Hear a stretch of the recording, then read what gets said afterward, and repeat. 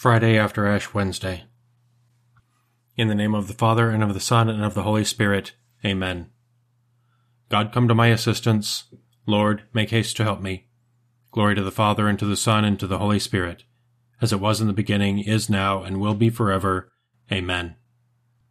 Sing praise to our Creator, O sons of Adam's race, God's children by adoption, baptized into his grace. Praise the Holy Trinity, undivided unity, Holy God, mighty God, God immortal, be adored. To Jesus Christ give glory, God's co-eternal Son. As members of his body, we live in him as one. Praise the Holy Trinity, undivided unity, Holy God, mighty God, God immortal, be adored. Now praise the Holy Spirit, poured forth upon the earth, who sanctifies and guides us, confirmed in our rebirth.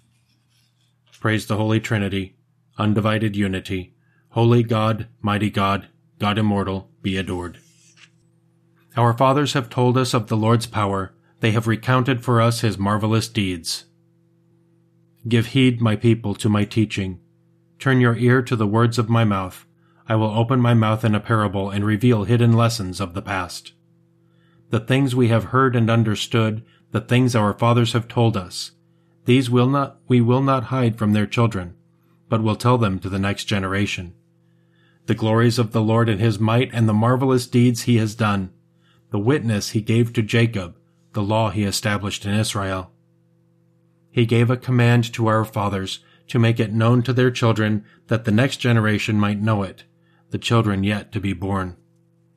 They too should arise and tell their sons, that they too should set their hope in God and never forget God's deeds, but keep every one of his commands, so that they might not be like their fathers, a defiant and rebellious race, a race whose heart was fickle, whose spirit was unfaithful to God. The sons of Ephraim, armed with the bow, turned back in the day of battle. They failed to keep God's covenant and would not walk according to his law. They forgot the things he had done, the marvelous deeds he had shown them. He did wonders in the sight of their fathers, in Egypt, in the plains of Zoan. He divided the sea and led them through, and made the waters stand up like a wall. By day he led them with a cloud, by night with a light of fire. He split the rocks in the desert. He gave them plentiful drink as from the deep. He made streams flow out from the rock, and made waters run down like rivers. Glory to the Father, and to the Son, and to the Holy Spirit, as it was in the beginning, is now, and will be forever. Amen. Our fathers have told us of the Lord's power. They have recounted for us his marvelous deeds. The children of Israel ate the manna and drank from the spiritual rock which followed after them. Yet still they sinned against him. They defied the Most High in the desert. In their heart they put God to the test by demanding the food they craved. They even spoke against God. They said, "Is it possible for God to prepare a table in the desert?" It was he who struck the rock. Water flowed and swept down in torrents. But can he also give us bread? Can he provide meat for his people? When he heard this, the Lord was angry. A fire was kindled against Jacob. His anger rose against Israel for having no faith in God, for refusing to trust in his help. Yet he commanded the clouds above and opened the gates of heaven. He rained down manna for their food and gave them bread from heaven. Mere men ate the bread of angels. He set them abundance of food. He made the east wind blow from heaven, and roused the south wind by his might. He rained food on them like dust, winged fowl like the sands of the sea. He let it fall in the midst of their camp and all around their tents. So they ate and had their fill, for he gave them all they craved. But before they had sated their craving, while the food was still in their mouths, God's anger rose against them. He slew the strongest among them, struck down the flower of Israel. Glory to the Father, and to the Son, and to the Holy Spirit, as it was in the beginning, is now, and will be forever. Amen. The children of Israel ate the manna and drank from the spiritual rock which followed after them.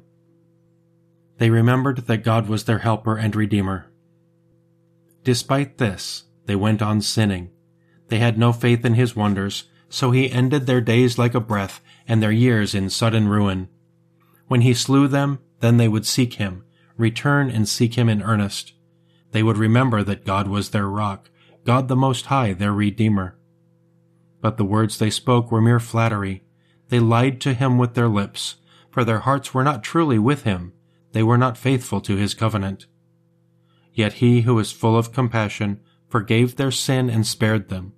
So often he held back his anger when he might have stirred up his rage. He remembered they were only men, a breath that passes, never to return.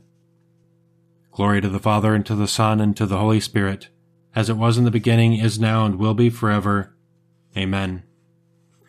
Lord Jesus Christ, Shepherd of your Church, in order to strengthen our faith and to lead us to the kingdom, you renewed and far surpassed the marvels of the old law. Through the uncertainties of this earthly journey, lead us home to the everlasting pastures. They remembered that God was their helper and Redeemer. Turn back to the Lord your God. He is kind and merciful. A reading from the book of Exodus. A certain man of the house of Levi married a Levite woman, who conceived and bore a son. Seeing that he was a goodly child, she hid him for 3 months. When she could hide him no longer, daubed it with bitumen and pitch, and putting the child in it, placed it among the reeds on the river bank. His sister stationed herself at a distance to find out what would happen to him. Pharaoh's daughter came down to the river to bathe, while her maids walked along the river bank. Noticing the basket among the reeds, she sent her handmaid to fetch it. On opening it, she looked, and lo, there was a baby boy crying. She was moved with pity for him and said, "It is one of the Hebrews' children." Then his sister asked Pharaoh's daughter, "Shall I go and call one of the Hebrew women to nurse the child for you?" "Yes, do so," she answered. So the maiden went and called the child's own mother. Pharaoh's daughter said to her, "Take this child and nurse it for me, and I will repay you." The woman therefore took the child and nursed it. When the child grew, she brought him to Pharaoh's daughter, who adopted him as her own son, and called him Moses, for she said, "I drew him out of the water." On one occasion, after Moses had grown up, when he visited his kinsmen and witnessed their forced labor, he saw an Egyptian striking a Hebrew, one of his own kinsmen. Looking about and seeing no one, he slew the Egyptian and hid him in the sand. The next day he went out again, and now 2 Hebrews were fighting. So he asked the culprit, "Why are you striking your fellow Hebrew?" But he replied, "Who has appointed you ruler and judge over us? Are you thinking of killing me as you killed the Egyptian?" Then Moses became afraid and thought, "The affair must certainly be known." Pharaoh too heard of the affair and sought to put him to death. But Moses fled from him and stayed in the land of Midian. As he was seated there by a well, 7 daughters of a priest of Midian came to draw water and fill the troughs to water their father's flock. But some shepherds came and drove them away. Then Moses got up and defended them, and watered their flock. When they returned to their father Reuel, he said to them, "How is it you have returned so soon today?" They answered, "An Egyptian saved us from the interference of the shepherds. He even drew water for us and watered the flock." "Where is the man?" he asked his daughters. "Why did you leave him there? Invite him to have something to eat." Moses agreed to live with them, and the man gave him his daughter Zipporah in marriage. She bore him a son, whom he named Gershom, for he said, "I am a stranger in a foreign land." The other son she bore was called Eleazar, for he said, "My father's God is my helper. He has rescued me from Pharaoh's sword." When he grew up, Moses, guided by faith, refused to be known as the son of Pharaoh's daughter. He chose to suffer with the people of God rather than have the fleeting pleasures of sin. He fixed his gaze on the reward God had promised. To bear the stigma of Christ was worth more to him than all the treasures of Egypt. With faith as his guide, he left Egypt behind. He fixed his gaze on the reward God had promised. A reading from a homily by St. John Chrysostom, Bishop. Prayer and converse with God is a supreme good. It is a partnership and union with God. As the eyes of the body are enlightened when they see light, so our spirit, when it is intent on God, is illumined by his infinite light.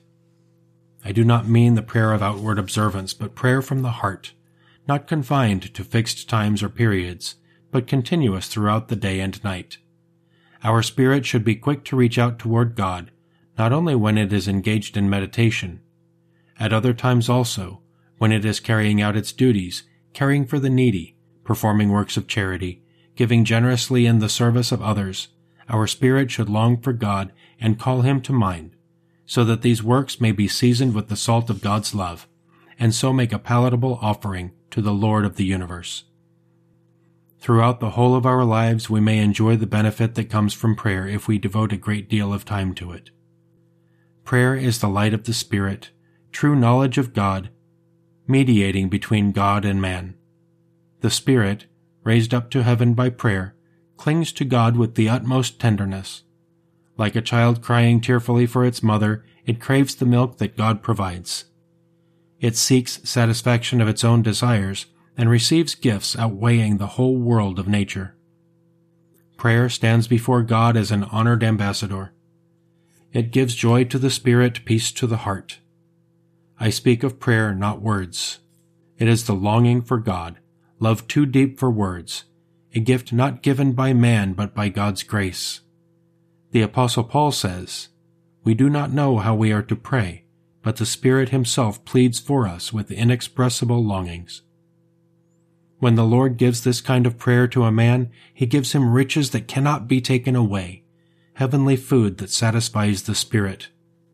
One who tastes this food is set on fire with an eternal longing for the Lord.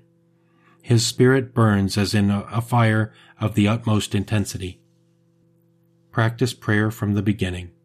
Paint your house with the colors of modesty and humility. Make it radiant with the light of justice.